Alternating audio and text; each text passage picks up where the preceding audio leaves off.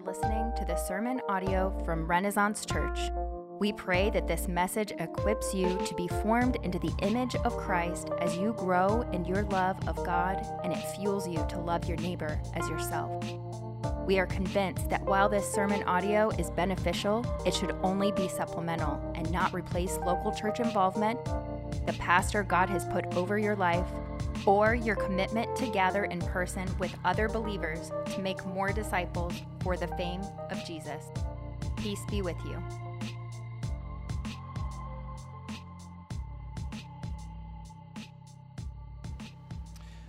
So what we've seen through this prayer is that it has stretched all the way from the beginning of our good Father to now finishing with the evil one, the father of lies. It's in this prayer that it's right on the heels of the prayer to forgive us of our debts. We now are asking us to be delivered from the crushing temptations that we once needed forgiveness from. The tension that we live in as we await this incoming kingdom of God's kingdom is this reality that the same sin that we have been forgiven from is the same sin that we are still tempted with. Listen to what John Stott says about this reality. He says, "The sinner whose evil in the past has been forgiven longs to be delivered from its tyranny in the future." See, what this final petition of this prayer will show us is that we aren't fundamentally good people. We are not fundamentally good people. We are redeemed people who still struggle with the weight of our own evil, who still struggle to turn away to the same temptation that led us astray from Christ before we came to Christ. We join in with the Apostle Paul as he's given his kind of autobiography in Romans chapter 7. Listen to what he says. Let me just ask, does this make sense of your inner world right now? "For I do not understand my own actions." Anybody there? Yes, me too. "For I do not do what I want, but I do the very thing I hate. Now, if I do what I do not want, I agree with the law, and that is good. So now it is no longer I who do it, but sin that dwells within me. For I know nothing good dwells in me, that is, in my flesh. For I have the desire to do what's right, but not the ability to carry it out." See, what Paul is describing here is this Jekyll and Hyde type reality for every single Christian that has ever breathed on this earth.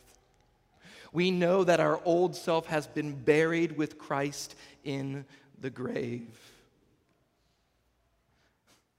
But we still struggle to keep putting on that new self in Christ, don't we? Back and forth between the old self, new self, old self, new self. What this passage from Paul tells us, and what this prayer tells us, is that our primary problem is not what is outside of us, but what is inside of us. What this prayer reveals is not just our circumstances are the problem out there, but it's how we respond to those circumstances in here. This is what this prayer, "lead us not into temptation, but deliver us from evil," is showing us. But there's also good news. There's not just bad news in this prayer, there is good news in this prayer, that what we are able to do on our own, what we're unable to do on our own, to deliver ourselves, God is able to do for us. In the same way that God provides for us what we cannot provide for ourselves, He will deliver us from that which we cannot deliver ourselves from. This prayer is essentially praying, "Deliver us from us." Deliver us from us. And we're going to see that main point from two vantage points. The first of which is our temptations. If you're taking notes, that's our first point. Our temptations. And the second vantage point is our tempters. Our tempters. So we're going to see our temptations and our tempters as we pray for God to deliver us from us. Y'all ready to dive in? Our temptations, first point. Let's read verse 13 again. And lead us not into temptation, but deliver us from evil. So let's focus on the first part of that verse. Lead us not into temptation. Now, if you're familiar with the temptation of Jesus, you will remember that Jesus, like us, was tempted. And this prayer should be a kind of a reprise of a chorus within your ears. What did Satan tempt Jesus with as he was fasting and hungering for food? Turn these stones into bread. And how does he respond? Man shall not live on bread alone. And what does he teach us to pray in this prayer? Give us this day our daily, what is it? Bread. In the temptations, Jesus was also offered all of the kingdoms. And in the prayer, he's teaching us to pray God's kingdom to come. In the temptation in the wilderness, Jesus told Satan, you shall not tempt the Lord your God. And now in this prayer, he's teaching us to pray, lead us not into temptation. See, what have we been saying all along about this prayer is that before it is ever about us, it is first about Jesus. That Jesus has been tempted and tried in every way, but he was without sin. But I know for most of you, the immediate question that comes to mind when we pray this prayer, lead us not into temptation. We ask the question, why would God lead us into temptation? I thought God doesn't tempt anyone.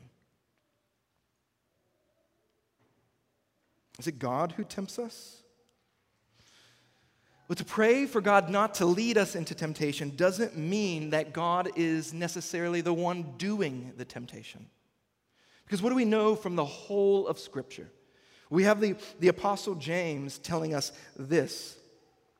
He says, let no one, in the Greek that also means you, let no one say when he is tempted, I'm being tempted by God. Why? For God cannot be tempted with evil, and he himself tempts no one. So we know that God can't be tempted with evil, nor does he tempt us. It's outside of God's character. It's outside of his essence. It's outside of his holy nature. The key to understanding a text like this is to understand the whole range of this Greek word, tempting.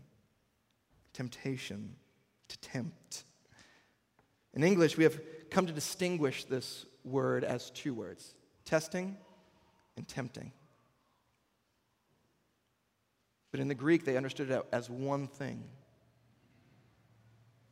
God does test his people.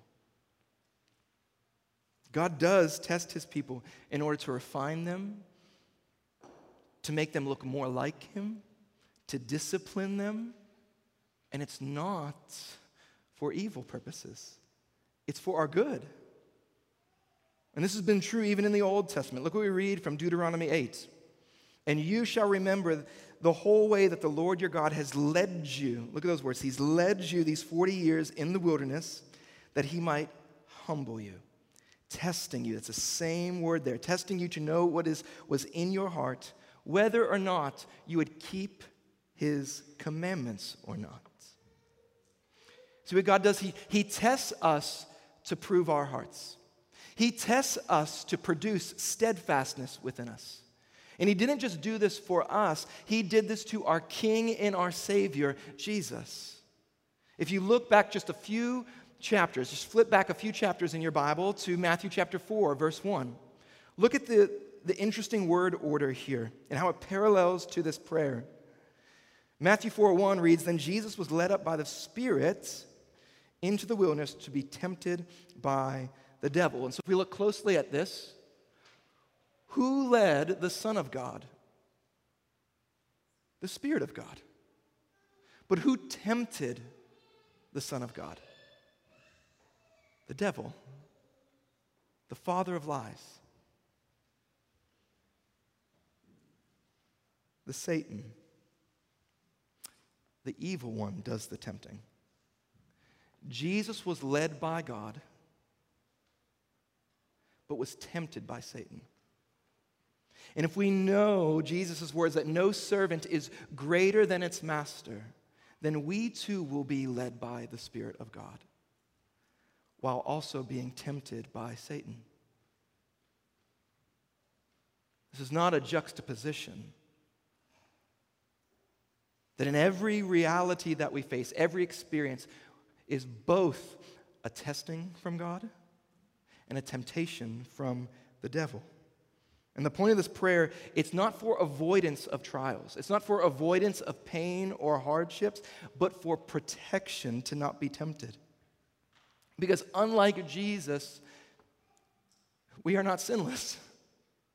Unlike Jesus, we are not without evil in our souls. And so God graces us with this prayer so that we aren't tempted beyond our own ability to be tempted with what we cannot bear on our own. You heard this passage read to you at the beginning of the service. It's from 1 Corinthians chapter 10, verse 13. Paul says, "No," say it with me, "temptation," can you say that? "Temptation has overtaken you except what is common to mankind." Meaning the temptation that you face, it's common, it's normal. And God is faithful. He will not let you be tempted beyond what you can bear. But when you are tempted, what does He do? He will provide a way out so that you can endure it. So that it could produce steadfastness, so that it could produce Christ-likeness. Do you see what this prayer is? This prayer is the grace of God. This prayer is freedom from our sins. This prayer is the raft that God has given us in the stormy seas of temptation to escape and make our way to Jesus. This prayer is what He provides for us, that which we cannot provide for ourselves, an escape from temptation. But what is a temptation? What is temptation? Well, if testing is what God does for the purpose of strengthening our faith, testing is what Satan does to undermine our faith. Testing is what God does to strengthen our faith. Satan tempts us in order to undermine our faith. This is what temptation is. And temptation is not something that you fall into. It's not something that you fall into as if you have no control over it. Like I have no control of this empty bowl of chocolate peanut butter ice cream that is sitting on my lap, wondering, how did that empty bowl of chocolate peanut butter ice cream get onto my lap? Like it just fell there. No, what happened? I saw the ice cream in the freezer. I took the ice cream from the freezer. I scooped and ate of the ice cream in the freezer, but I did not give it to anybody else. It was mine. This is what temptation is like. We see it, we desire it, we take it, and most often we give it to somebody else and tempt them with it as well. The best way to learn about temptation is to look at the first act of temptation ever, where Satan tempted and Eve entered in. In the garden, God commanded that the man nor the woman should eat of the tree of the knowledge of good and evil. But Satan came along and tempted them. And this is what the woman did. So when the woman saw, Genesis 3:6, that the tree was good for food, and that it was a delight to the eyes, and that the tree was to be desired to make one wise, she took of its fruit and ate. And she also gave some to her husband who was with her, and he ate. Do you see the process of temptation here? Eve saw the forbidden fruit. She desired the forbidden fruit. She took of it, she ate it, and then gave it to her husband. At no point in the story did Eve ever wonder, how did this piece of forbidden fruit fall into my hand? It's the same story for David. For David, when he committed adultery with Bathsheba, he never said to Bathsheba, "Oh, Bathsheba, how'd you get into my bed? Where are your clothes?" No, what did he do? He saw Bathsheba, desired her, took her, laid with her, killed her husband, and then had her for his wife. Saw, desired, took, partook, and gave it to someone else. Temptation is not something we accidentally fall into. It's something you actively enter into. I want you to hear me. Temptation is not something you accidentally fall into as if you have no control over it. It's something you actively enter into. And Jesus here is giving us mercy. He's giving us grace. Notice when he tells us to pray. He doesn't tell us to pray after we've been tempted. He doesn't tell us to pray during the temptation. No, he tells us to pray before we've been tempted. Lead us not, this is before a temptation ever comes. Lead us not into temptation. Lead us not, our Father. Is this the process that you take to deal with temptation? Do you pray for God to lead you not? Or are you just regularly surprised by what is common? Yes, God has shown you grace, and he's forgiven you for all the times that you have entered into temptation. But he continues to show you grace by providing you this way out. Pray, lead us not into temptation.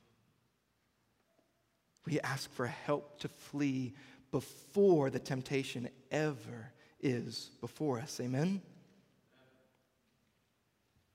These are our temptations that we pray against. But we also have to pray against our tempters. Look at that last verse again, verse 13. It says, "And lead us not into temptation, but deliver us from evil." So here we see that God is not the tempter, he is the deliverer. Who then are the tempters? On the one hand, it's the old dragon. It's Satan. It is the devil. It's the one who tempted Eve in the garden and she entered in. It's the one who tempted David and he entered it. It's one who has tempted all of us and we have entered in. And notice this prayer is to deliver us, not deliver me. It's to deliver us. This is a communal prayer. This is a church-wide prayer.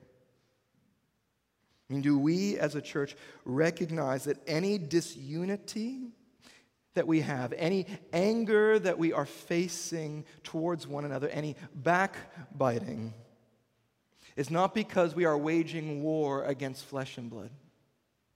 Do we recognize that we are waging war against the principality of darkness that wants to divide us? That is working against the very thing that Jesus prayed for in John 17, which is our unity, that we might be one even as the Father is one.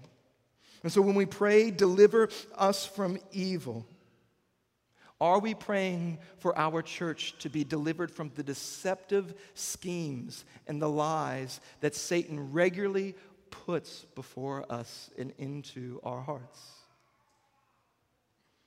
I mean, what is tempting you right now to just give up on your brothers and sisters in this church? What is it?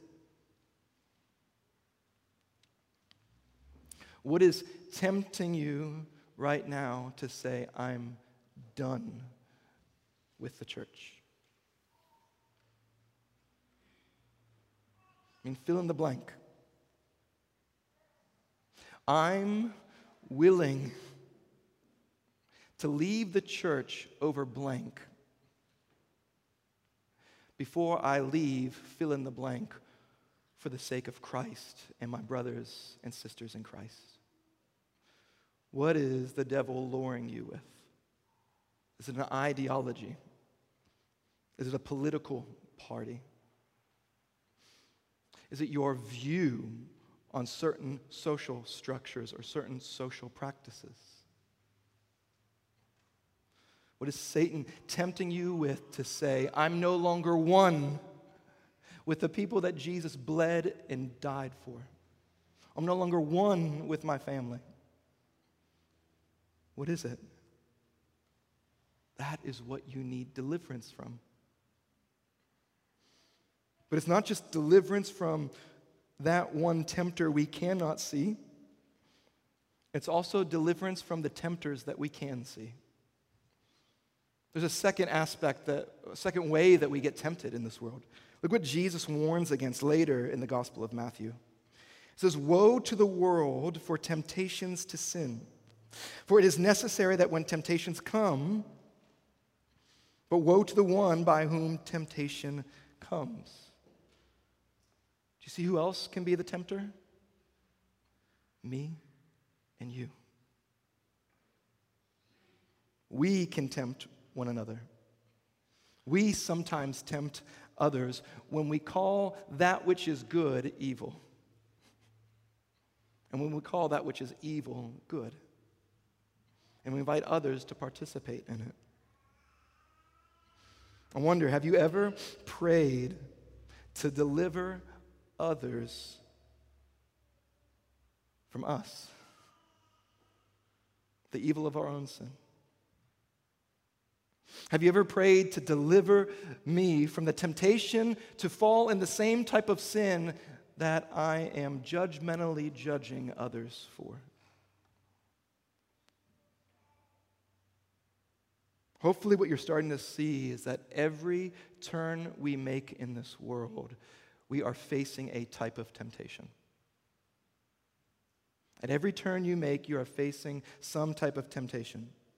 All experiences in life are either a test, or both a test from God and a temptation from Satan. How is this the case? Well, in this life, you will either experience pleasant experiences or painful ones, right? Or sometimes both. And in those pleasant experiences, you have the opportunity to either pass the test or enter into temptation. How so? When those pleasant experiences, you can either thank God for the good gifts that He's given you, or you can start worshiping the good gifts that He's given you and elevate that good thing, that good gift, into an ultimate thing.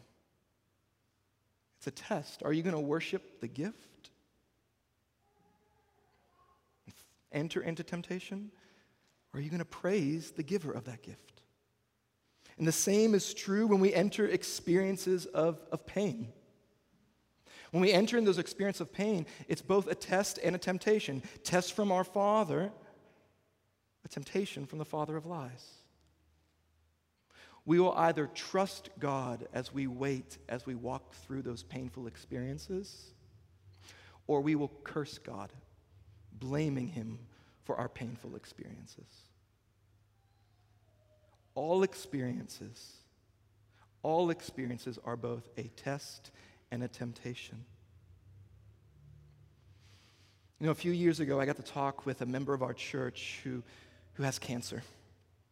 And as I was chatting with her, I asked her, how is this pain that you are feeling, this weariness that you are feeling, affecting your faith in Jesus? And these are the words that she told me.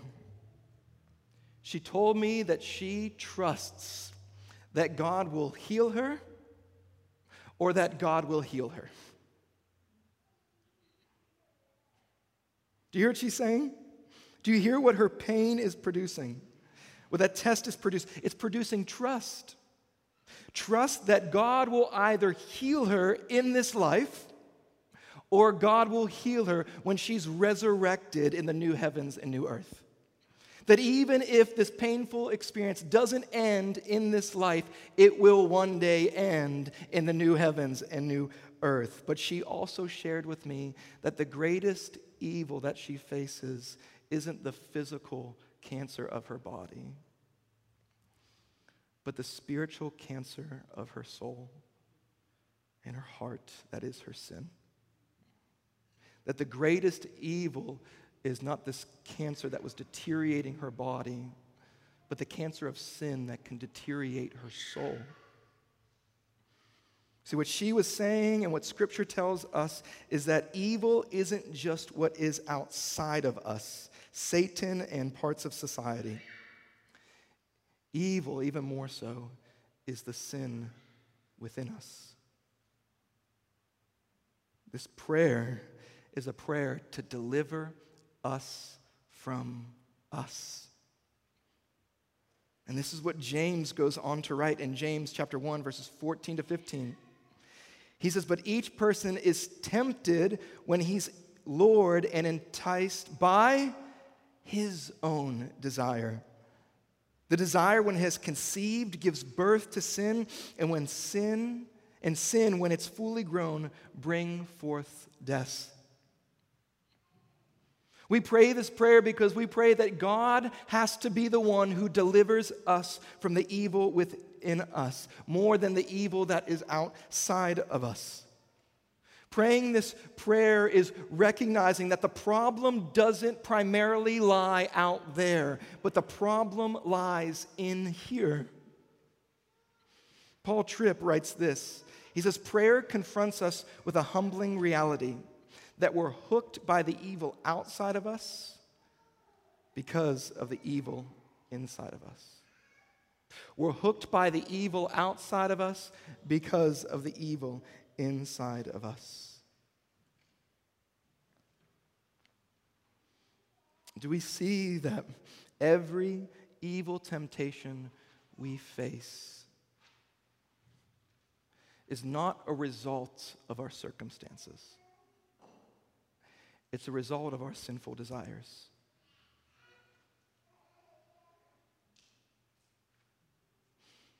The problem isn't necessarily the people around you. The problem is what's inside of you.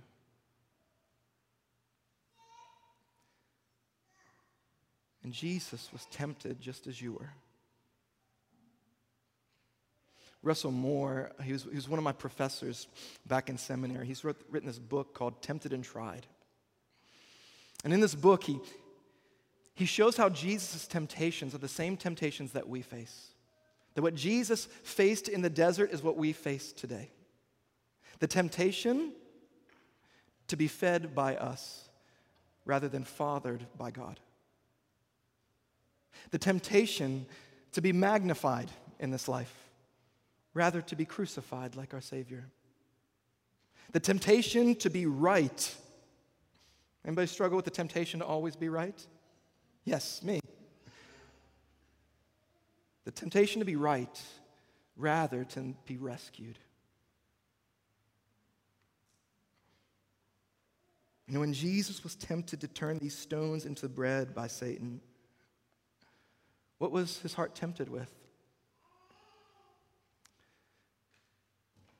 To feed himself rather than to be fathered. tempted to provide for himself. To provide for himself what only the Father could provide for him. To be tempted towards self-preservation. Is this what we pray for deliverance from? Deliverance from overconsumption. Deliverance from self-provision. When Jesus was tempted with the kingdoms of this world, he was tempted with the comfort of a throne. Tempted to be magnified at the expense of others' suffering. The temptation to be magnified on a throne, rather to be crucified for the sake of others. Is this the evil you are facing? To magnify your views, to magnify yourself, to magnify a political agenda, to magnify your comfort, to magnify your ease, to magnify you at the expense of others. It's the same temptation Jesus faced. We're tempted to be enthroned and to enthrone our comforts. We're tempted to enthrone our preferences at the expense of loving others. We're tempted to consider our interest more important than others, rather than considering others' interests as important as ourselves. We're tempted to be right rather than righteous. This is what we face.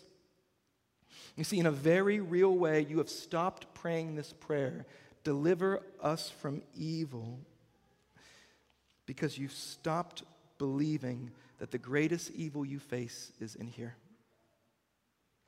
And instead, you're just finger pointing that the greatest evil you face is out there. Or maybe it's worse. You've been tempted with the worst lie of all, that you can deliver you, that you can change you, that you can remake you, that you can get rid of the evil that's within you. You see, Satan would love to deceive you that you can change you. Sure, you can have some behavior modification.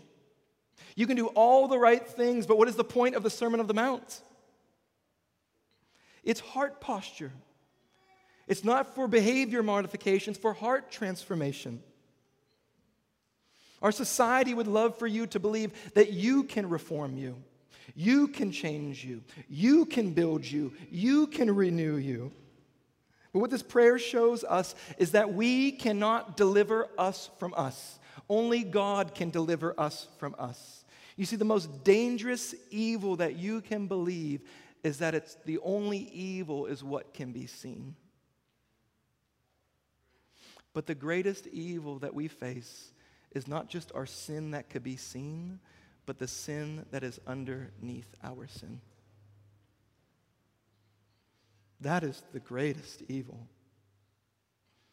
It's not just that we do things, it's why we choose to do things. See, focusing on our surface sin, focusing on our outward obedience, is treating Satan like a cute little kitten. Like a cute little kitten. Like the worst thing that kitten can do is just urinate all over everything. It's the worst it can do. But the Bible tells us Satan is not a cute little kitten. He is a roaring lion, and he's crouching at the door, ready to seek and devour you. And what do we know about lions when they're ready to seek and devour? You can't see them. They're hidden in the thicket. They're hidden in the high grass. That is the greatest evil, that which is hidden in our heart. You see, the greatest sin isn't murdering somebody. What does Jesus say? You've heard that it was said, you shall not murder. But I tell you that anyone who is angry with his brother will be liable to the hell of fire. See, the greatest sin isn't just that you look at other people and objectify them and dehumanize them by watching porn. That is not the greatest evil. The greatest evil is that you are using them for your own pleasure at the expense of their lives. The greatest evil isn't that you just got into an argument with somebody and said hurtful things to somebody. The greatest evil is that you want to enthrone yourself. Enthrone yourself at the expense of them and ridding yourself of them. Most often, the greatest evil is what we cannot see. See, what was Satan offering Jesus when he was on the top of the pinnacle of the temple, the dwelling place of God? What was Satan telling to Jesus while he was being tempted? That if you throw yourself down from here,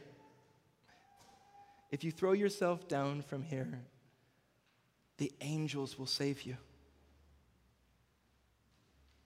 What was he tempting Jesus with? He was giving Jesus a way out from death. He was tempting Jesus with self-preservation. That if Jesus took Satan's road, he wouldn't have to take the road of Calvary. He'd be safe. He'd be away from hurt and harm. See, self-preservation, self-protection, self-provision, that which tempts us leads us to believe that we will be happy. But it's never the case, is it? It's because it's a demonic lie. It's a demonic lie that if we protect ourselves, provide for ourselves, preserve ourselves, we'll be happy and safe. But it is a demonic lie because who is happy and safe that is alone? That's what all these lead to. It's just loneliness. And what Jesus ultimately does, what undoes this evil, is the cross of Christ. That Jesus delivers us from this evil at the cross. Jesus refuses to seek his own self-protection. He refuses to seek his own self-preservation. He refuses to even provide for himself. He refuses to deliver himself. Instead, what does he do? He delivers himself over willingly to the cross. And he's not delivering himself from evil. He's willingly taking on evil on himself, our sin, our shame, so that you and I can be delivered from all types of evil. See, Jesus did not throw himself down from that temple for the same reason a faithful husband doesn't leave his burning home to go find a lawyer so he can sue the arsonist while his wife is burning alive inside. No, what does a faithful husband do? He sprints back into the burned building because he loves his wife as he loves himself, and he rescues his wife at the expense of his own life. He delivers his wife. He snatches her from the flames, and this is what Jesus has done for us. He did not seek to preserve his own life. He did not seek to protect his own life, but to protect us, preserve us, and deliver us from the evil that is inside for us. He came for the world. He came for the broken, the hurt, the wounded, those who are able to admit that there's worse evil in here than there is out there. And on that cross, where Adam and Eve refused to obey about a tree in the garden, Jesus now obeys about a tree from the garden. Not my will, your will. See, why didn't Jesus give into the temptation of Satan? It's because he saw and desired something better. To be forsaken, so that you could be forgiven. He saw us like Eve saw that forbidden fruit. he saw us like sheep without a shepherd. He had compassion on us. Instead of desiring to turn his own way for his own interests, unlike Eve, instead of desiring to love God and love others, Jesus decided to do that. And instead of taking the easy way out, like Eve, taking of the forbidden fruit, he decided to take evil on himself. And instead of tasting a forbidden fruit, Jesus tasted our evil. He tasted death in our place. Instead of giving himself life, he chose death so that he can give you life. He can give you his life. How do we know that we have life in Christ? It's because we have been buried with Christ, meaning all of our evil, all of our sin, all of our shame has been buried with Christ in the grave. And when he walked out of that tomb, he's declaring that evil no longer has a hold on me, and evil no longer has a hold on those who call on me to deliver them from them. See, when we call on Christ to deliver us from us, he is faithful and just, not just to forgive us from our sin, but to give us the power to fight against sin. See, we as Christians, we do not fight for victory over evil. We as Christians, we fight from the victory in the empty tomb. That our old self has been buried in the grave, and now in Christ, we get to walk in newness of life. So as we go forward, when we pray for God to lead us not into temptation, but deliver us from evil, we pray this. We pray, I'm tempted to believe that I need to provide for myself. Help me to believe that you are the one who can provide for me what I cannot provide for me. We pray, I know I'm tempted to want to believe that I'm more right, but help me to be more righteous and rescue me from my self-righteousness and self-preservation. We pray that we're tempted to be magnified than live a crucified life after the way of our Savior. As we pray, help me to sacrifice for others in the same way you have sacrificed for me. Lead me not into the temptation of magnifying myself, but instead help me to magnify Christ. This is what we pray. We pray that God delivers us from us, because we cannot deliver ourselves. And we know that he can, because if he's delivered us from the eternal evil, then he has the power to deliver us from our temporary temptations. Amen?